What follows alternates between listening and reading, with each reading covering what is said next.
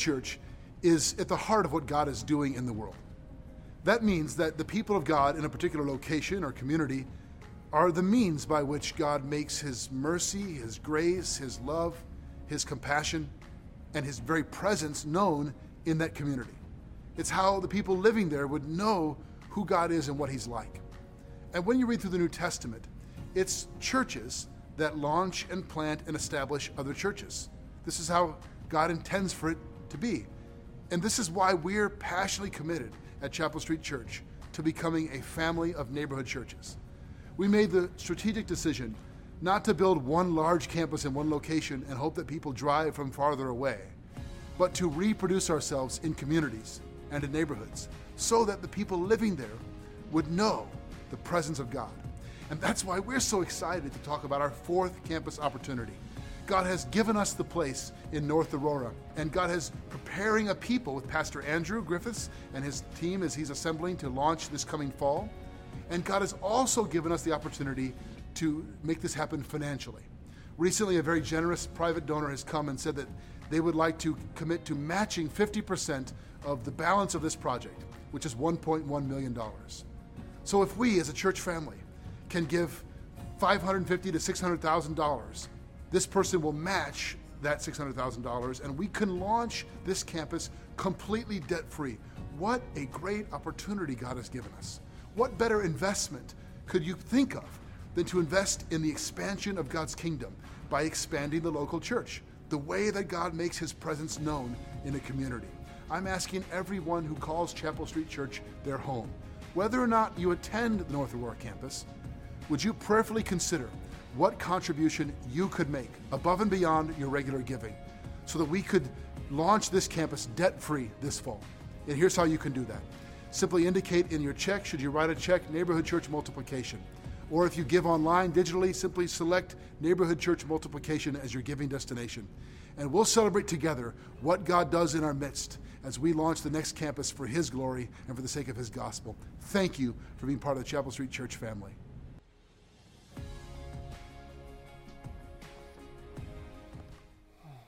There's a lot of like nostalgia when I watch that for me, just recognizing and seeing that was us 3.5 years ago, thinking about coming out to the Mill Creek campus, building a team, seeing God provide in just amazing and mind-blowing ways, and now to watch that again being played out and recognizing that this is what we felt like God was calling us to 4 or 5 years ago. At the time, we had no just sort of sense of it. And God raising up this vision and raising up the people to do it and seeing him answer prayers and watching the body of Christ share in this and be a part of this has been so encouraging. And we are so very, very grateful for your involvement here, your participation and generosity that helps this vision be realized and this work continue.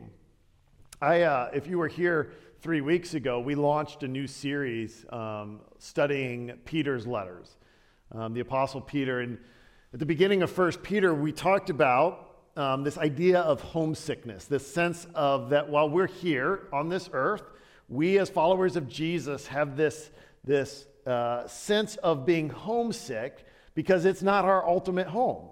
And experiences of pain and suffering in the here and now, Peter is normalizing that in the life of the church. He's teaching us to anticipate, to expect that, and to be ready for that. And so I preached this sermon on normalizing and being ready for not being caught by surprise when suffering comes our way. And that Sunday afternoon, I go home, I start to feel like a little twinge in my back. I'm kind of like, what's going on? By Tuesday, I'm in the hospital trying to pass a kidney stone. By Thursday, I have this rash that's breaking out across my torso, which I later experience or discover is shingles. I feel like I'm 100 years old at this point in time. And I'm kind of wondering, like, I'm not going to preach on suffering anytime soon in the near future. So I've entitled today's sermon, The Joy of the Lord and the Experience of His Favor. We'll try to take this a different direction. We were talking about that whole idea of Peter's setting expectations for the church, because how when we as the church if our expectations of God are off, then when we experience things that don't line with those false expectations, it can really shatter our faith, our relationship with him. And that's why Peter is being very honest in it. Expectations are a powerful thing. Think about it. Have you ever had somebody say to you before you saw a movie, "Oh, that's the best movie I've ever seen," right? They just ruined the movie for you. Because it's you go in with this sense of like, this is going to be amazing. And if it's anything less than that, you feel disappointed.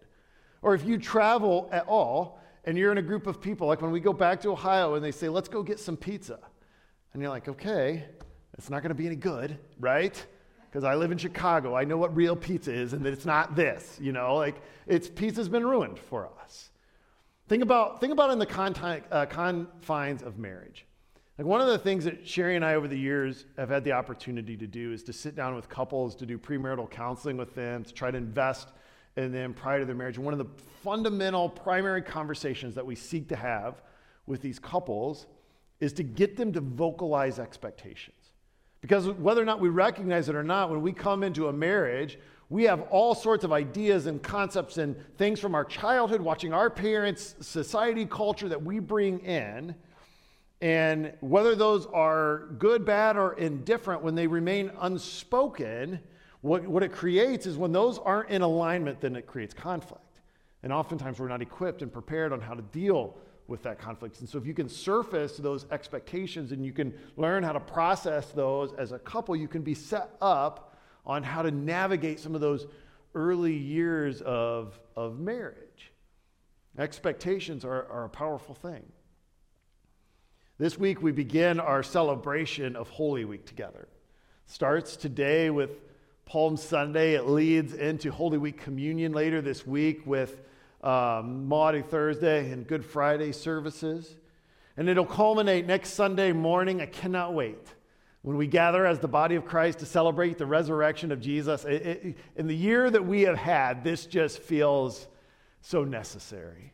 To be together, to be reminded of the great victory that our Savior has won on our behalf.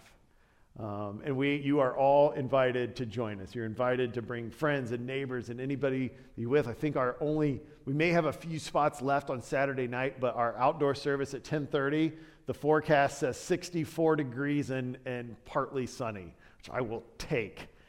Because our outdoor service at Christmas Eve was 16 degrees and partly freezing. So we are just excited. We would invite you to join us. It's going to be a full worship service. Bring a chair or blanket. We're going to camp out there on the lawn at 10:30, and we're going to celebrate the resurrection of Jesus together as the body of Christ. And we'd love to have you be a part of that. Today we come back to this familiar story for so many of us. If you grew up in the church, you've probably heard this dozens of times. We think of it and talk about it as the triumphal entry. This moment in the history of our church or of the story of Jesus that is ripe with expectation.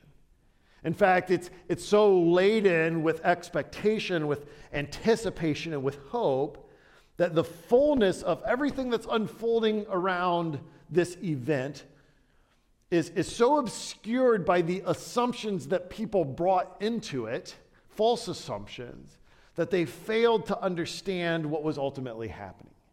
They failed to understand the gravity of what Jesus was doing. They missed it. They're right there in the moment, and they miss it. Jesus is acknowledged, he's praised as the long-awaited king, and that is exactly right. But he's acknowledged and praised as the king that they wanted him to be, not as the unexpected king. He came not as the king that they necessarily wanted or expected, became as the king that we all needed. And that's what we want to look at today. Let's pray and we'll open up God's word together. Father, we do thank you for this time. Just to look into your word, to be reminded of the victory that you would accomplish. Lord, again, show us a fuller vision of who you are, that we would worship you in truth. And it's in your name we pray. Amen. If you have your Bibles, let's turn to Luke chapter 19. We'll put this up on the screen as well. I'm going to begin in verse 28. and read down through verse 40. After Jesus had said this, we'll talk more about that in a second, he went on ahead, going up to Jerusalem. As he approached Bethphage and Bethany at the hill called the Mount of Olives, he sent two of his disciples, saying to them, "Go to the village ahead of you. And as you enter it, you'll find a colt tied there, which no one has ever ridden. Untie it and bring it here. If anyone asks you, 'Why are you untying it?' say, 'The Lord needs it.'" Those who are sent ahead went and found it just as he had told them. As they were untying the colt, its owner asked them, "Why are you untying the colt?" And they replied, "The Lord needs it." They brought it to Jesus, threw their cloaks on the colt, and put Jesus on it.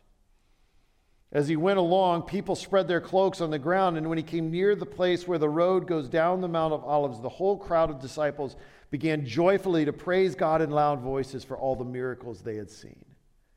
"Blessed is the King who comes in the name of the Lord. Peace in heaven and glory in the highest."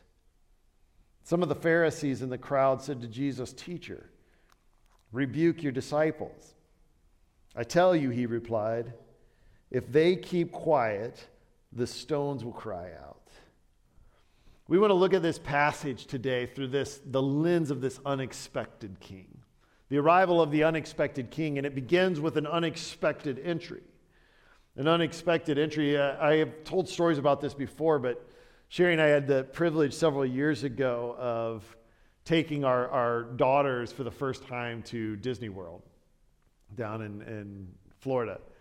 And I have three daughters, so I've seen like every Disney princess movie there is to see. And there's our own family was ripe with excitement. There was this enthusiasm about going. But it's one of the days when we're entering the park, we were at the Magic Kingdom, and we're going in the morning, and you'd see all these families, some of them all wearing like the same shirts, like they make shirts for their Disney adventure, and they're going in. And there's this little boy as he comes into the park. If you've ever been there, the entry is just, it's like everything Disney. They just decked out. The landscape's perfect. It's just a beautiful moment. And you can see kids kind of coming in with like their eyes bulging out, like as they're just taking in this, like they've arrived, And there's this little boy, he's, I don't know, 4 or 5 years old, like just so excited, kind of like struck by the scene, everything he's watching. And he sits there and he kind of looks around. He goes, "I've waited my whole life for this." He's waited like all 4 years of his life for this moment. But we get that feeling, right? That sense of anticipation when something that we've longed for is finally happening.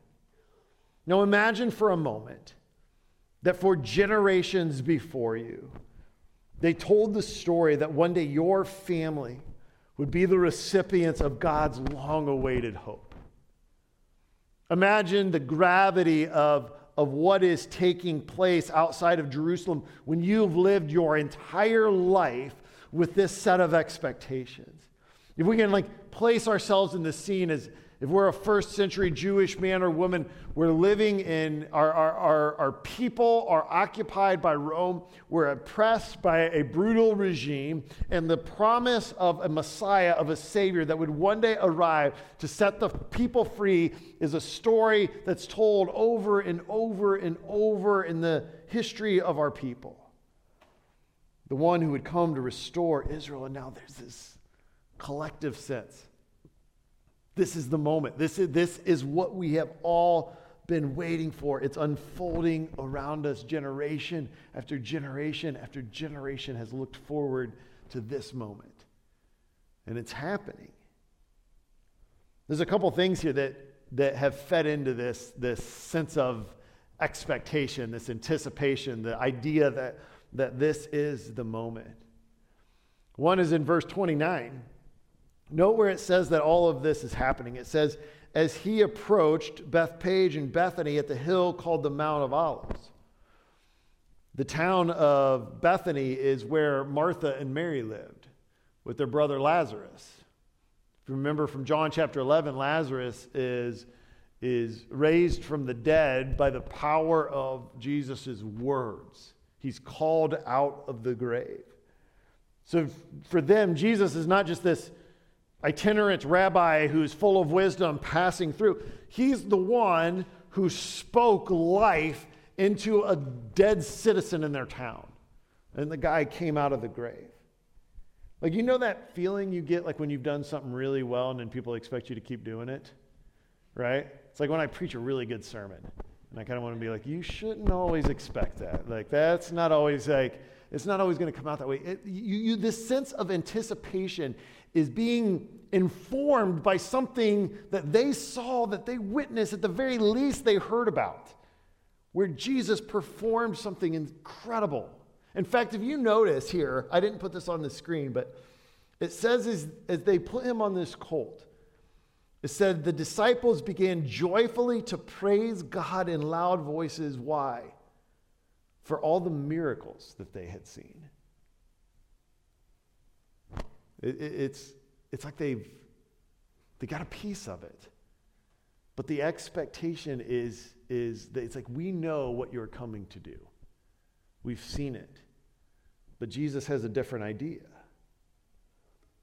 This is an area where Jesus has notoriety, where he's done the miraculous, and people are saying he's going to do it again, and he's going to get there, and he's going to take the throne, and he's going to overthrow Rome, and he's going to set the people free.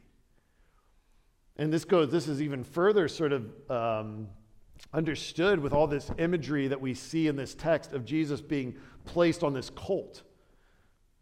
Matthew points out it's the foal of a donkey. It's direct fulfillment of messianic prophecy. Zechariah chapter 9, verse 9 says it this way. He says, rejoice greatly, daughter Zion. Shout, daughter Jerusalem. See, your king comes to you, righteous and victorious, lowly, riding on a donkey, on a colt, the foal of a donkey. So Jesus' entrance into the city is happening exactly like Zechariah said it would. These promises that the people knew about the Messiah, it's all happening. The expectation is building. On a sidebar here, one of the interesting things about this whole element of the foal, the colt, it's interesting how the fullness of Jesus is on display in just this one aspect. Because again, like we see the divinity of Jesus here, his omniscience, his sovereignty. He tells his disciples, I want you to go to this place, and when you get there, you're going to find a colt that's tied up, and if anybody asks you about it, here's what you're supposed to say. So Jesus is not there. He just knows what's happening. We see this on display, and then if anybody asks you about it, he says, you're just telling them the Lord has need of it. Jesus, and again, there's a societal, like there was political leaders and rabbis could kind of commandeer a vehicle. So it's not like it's societally unknown. And again, Jesus' reputation in this area, these people may have very well said, of course, Jesus wants it, like absolutely, take it. But the point is, it's his. He owns it all. He created it. And then thirdly, Luke he specifically mentions, like Zechariah does, that it's never been ridden on. It's an unbroken colt. Meaning I don't have a lot of like experience like breaking animals, but I know that riding on an unbroken donkey in a parade doesn't end well, right? But this animal comes fully under the leadership of Jesus. Like it's just like when Jesus spoke and the wind and the waves obeyed him. We see it all here. His divinity is on full display. And then thirdly, there's the text leading into this whole passage is so informative. And there's so much that happens. But one thing that I want to just point out today is that when Jesus is making his way to Jerusalem, he's up by Jericho. And when he's in Jericho, there's this event with a blind beggar on the side of the road. This is in Luke 18, verse 35. It says, as Jesus approached Jericho, a blind man was sitting by the roadside begging. And when he had heard the crowd going by, he asked what was happening, and they told him, Jesus of Nazareth is passing by. He called out, Jesus, Son of David, have mercy on me. Those who led the way rebuked him and told him to be quiet, but he shouted all the more, Son of David, have mercy on me. Jesus stopped and ordered the man to be brought to him. When he came near, Jesus asked him, "What do you want me to do for you?" "Lord, I want to see," he replied. Jesus said to him, "Receive your sight. Your faith has healed you." Immediately he received his sight and followed Jesus, praising God. When all the people saw it, they also praised God. We're going to need a healing on this microphone real quick, I think.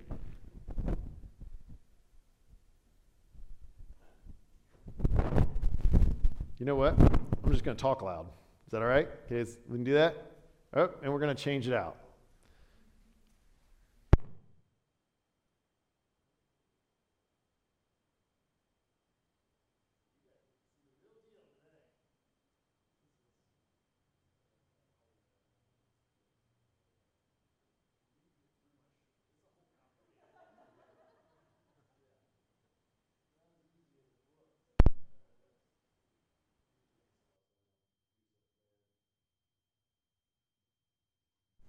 Check, 1, 2. Hey, how about that?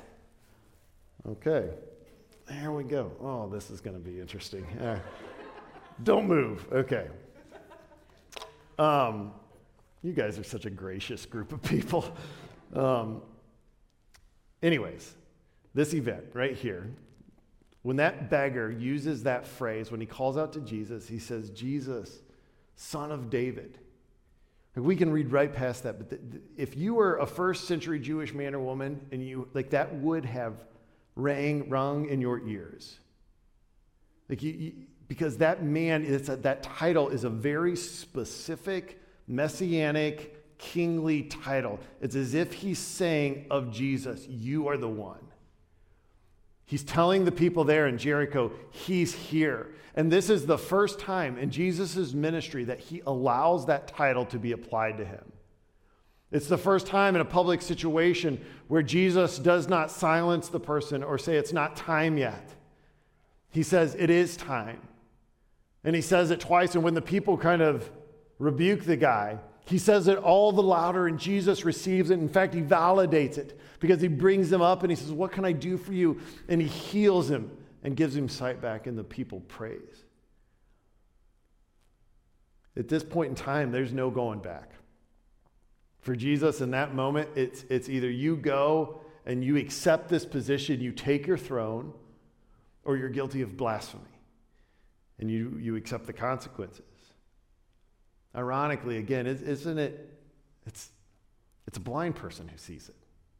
He sees who he is. He calls out. So all this expectation has reached a boiling point. It's led to the people grabbing this colt, setting Jesus up on it, creating a parade through the city where they're declaring aloud, "He's here. The one we have been waiting for is here. We're going to be set free from the oppressor. The king is here." And they respond in worship to him. But it's an unexpected worship. It's a incomplete worship. Back in Luke, verse 35, they brought it to Jesus, threw their cloaks on the colt, and put Jesus on it.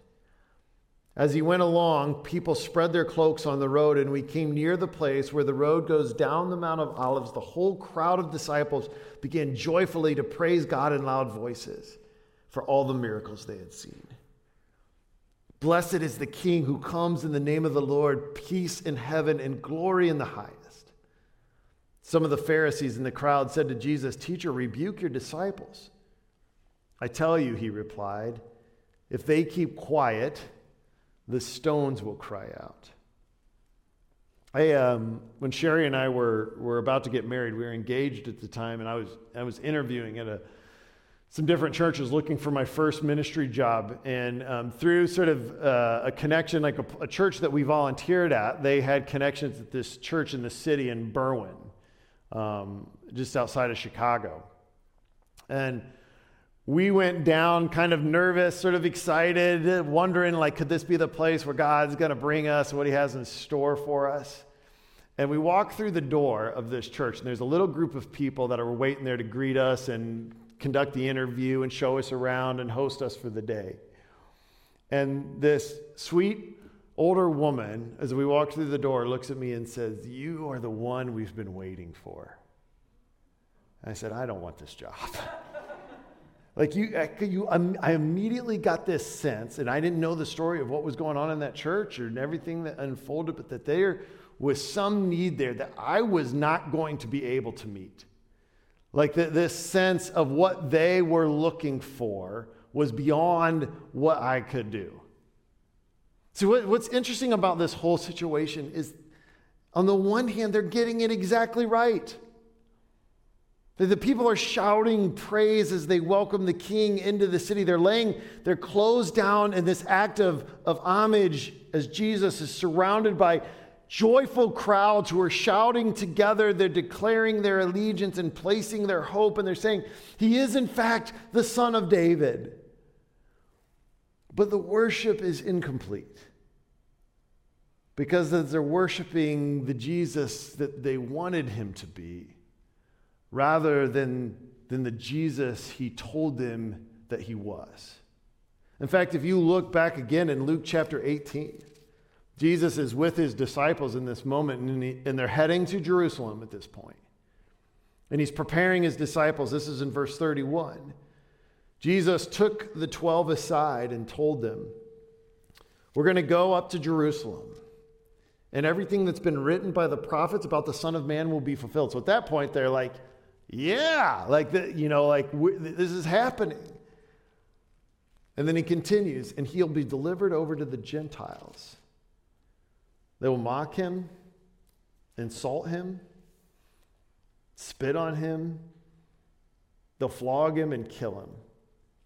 And on the third day, he'll rise again." Look at verse 34. And the disciples did not understand any of this. Its meaning was hidden from them, and they did not know what he was talking about. Jesus describes in no uncertain terms what's going to happen when he goes to Jerusalem. He tells them that the victory isn't going to be accomplished through military might and through political savvy, but through sacrifice and humiliation, through death, and ultimately through resurrection. But this didn't fit the idea of who their king was. This didn't fit with the expectation that they had for Jesus. So they worshiped him, but not for who he was and what he said he would do, but rather their idea of who he was and what they wanted him to do. And here's the thing. We do this. I can be really good at worshiping my idea of Jesus. I can get loud, exuberant with praise and worship when he is fitting in right with my expectations of him. But when those don't align, when those aren't congruent, do I continue to worship? Do I continue to acknowledge him as the king that he is? Our preaching meeting this week, we were talking about this aspect of the passage, and Joe, who preached last night at the Saturday evening service, he called this fit or split theology, a fit or split faith. Meaning that when we take our lives and it's like, I compartmentalize and I can fit Jesus in a couple hours on a Sunday morning, and I can fit Jesus in a quick prayer before a meal or before I go to bed, and I've got these little parts, but then I've got these other areas of my life where it's like, I'm going to keep control here. And so I'll fit him in when I can, and then I'll manage the rest of this on my own terms. Or we kind of have that split theology, where it's like we like to parse out the parts of Jesus that we like and that we're comfortable with and that feel good to us, and then sort of ignore the parts that are hard and uncomfortable and ask something of us. So when Jesus says, when he teaches us, "Come unto me, all you who are weary and heavy laden, and I will give you rest," amen. Praise the Lord. I'm all down for that. I like that Jesus. When he says, "Pick up your cross and follow me," no thanks. We split him into categories so we can manage him. It's easy to look at everything that's unfolding 2,000 years ago outside of Jerusalem to see it on this side of the cross and think, how did they miss it? But I think one of the takeaways of Palm Sunday for us as the body of Christ, as the church today, is to see ourselves in that crowd, to recognize our own propensity of worshiping him as the king that we want him to be, rather than the king that he came to be, the one who would bear the weight of our sin. Which then leads us to this final aspect, and that is an unexpected response. An unexpected response. Like, have you found yourself in a situation where you have you walk into a scenario and you kind of have like a sense of what the tone should be, right? And then you get there and it's not in alignment with how you think it should be. Like I've done a lot of weddings in my day, and one time I came in. You generally think weddings are going to be a pretty joyful occasion, and come in. I'm going to check in with the mother of the bride, with the bride and the groom, see how everybody's doing, and I walk in, and there's a lot of tears, and not the like good kind, you know, like, and you kind of, I was like, something is not good here, like something has happened to cause this. Or if you've ever been at like a funeral, and like we all, you know, deal with grief in unique ways, but it's like there's the person over on the side of the room who's like telling some story and kind of like laughing, and you're like, read the room, man. Like, it's like you don't, like, things are out of alignment. And here, this is exactly what we discover, because the people are cheering, the people are praising. There's literally a parade happening. And then we see the response of Jesus. Verse 41. As he approached Jerusalem and saw the city, he wept over it and said, if you, even you, had only known on this day what would bring you peace. But now it is hidden from your eyes. The days will come upon you when your enemies will build an embankment against you and encircle you and hem you in on every side. They'll dash you to the ground and the children within your walls. And they'll not leave one stone on another, because you did not recognize the time of God's coming to you. Like, just note the difference in response here. The people are celebrating, they're cheering, and Jesus is weeping. In fact, that Greek word there is like deep grief. There's not like a tear running down Jesus' cheek. It's the same word used of the grief at Lazarus' tomb. It's like a wailing, a mourning. Jesus is broken. The people rejoice while the Savior weeps. Why? As Jesus is overlooking Jerusalem, he sees what they can't. Jesus knows that so many of the people who've laid their cloaks on the ground, so many of them who have shouted together, blessed is the King who comes in the name of the Lord, people he loves, people he will lay down his life for, he knows that they're missing it. He knows that the kingdom that he is initiating won't be won by defeat of Israel's enemies. It's going to come through sacrifice. Jesus understood that his triumph would come through tragedy. He weeps because the people are missing it, because the king that they wanted him to be is not the king that they need him to be. And when their expectations go unmet, instead of gaining this fuller understanding of who Jesus is, they'll reject him. And the shouts of praise, the shouts of blessed is the King who comes in the name of the Lord, will turn to cries of crucify him. And Jesus looks down at Jerusalem. He sees the city, and he weeps because he says, you did not recognize the time of God's coming to you. So how do we as the church, in our own experience, in our own faith journeys, how do we process this?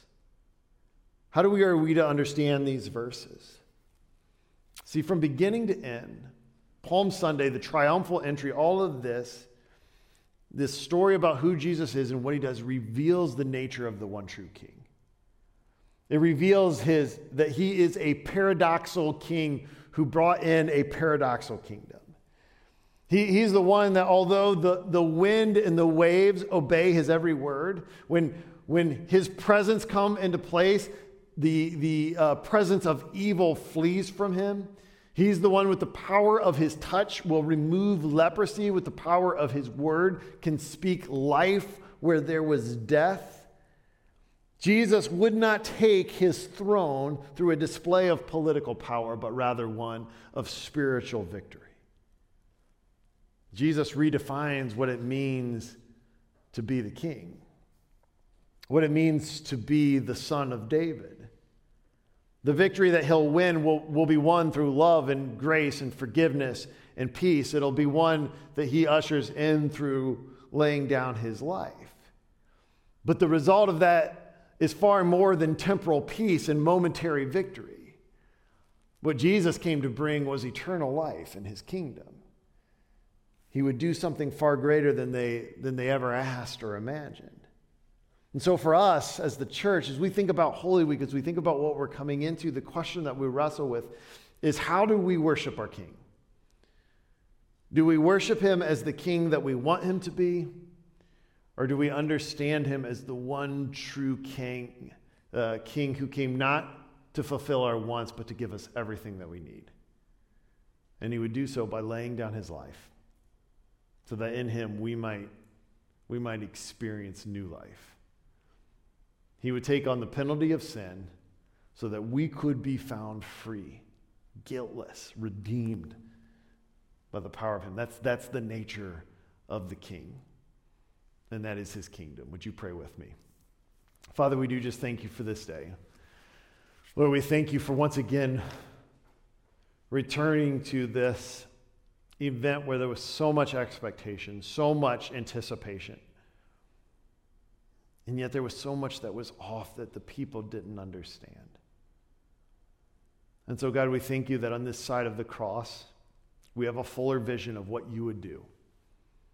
So, Jesus, do not let us settle for a reduced vision of you as our King and the kingdom that you brought.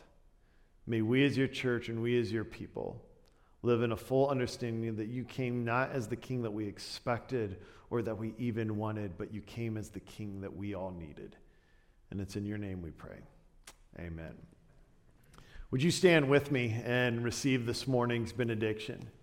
Again, we are very much looking forward to next Sunday to celebrating the resurrection with you. We hope you can all join us. If you have not registered yet, even though the service is outdoors, we do ask that you register just so it would help us know kind of what to expect, and we'll probably have to figure out some ways to accommodate parking, and to look for an email this week if you're coming to the 10:30 service next week. I'll give you some details on that. If you came and you'd like to give to this morning's offering, you can do that on your way out as well. There's boxes by the doors. And now receive this morning's benediction. Go now in the name of Jesus Christ, the one true King, who came, who gave his life so that we might live. And it's in his name we pray. Amen.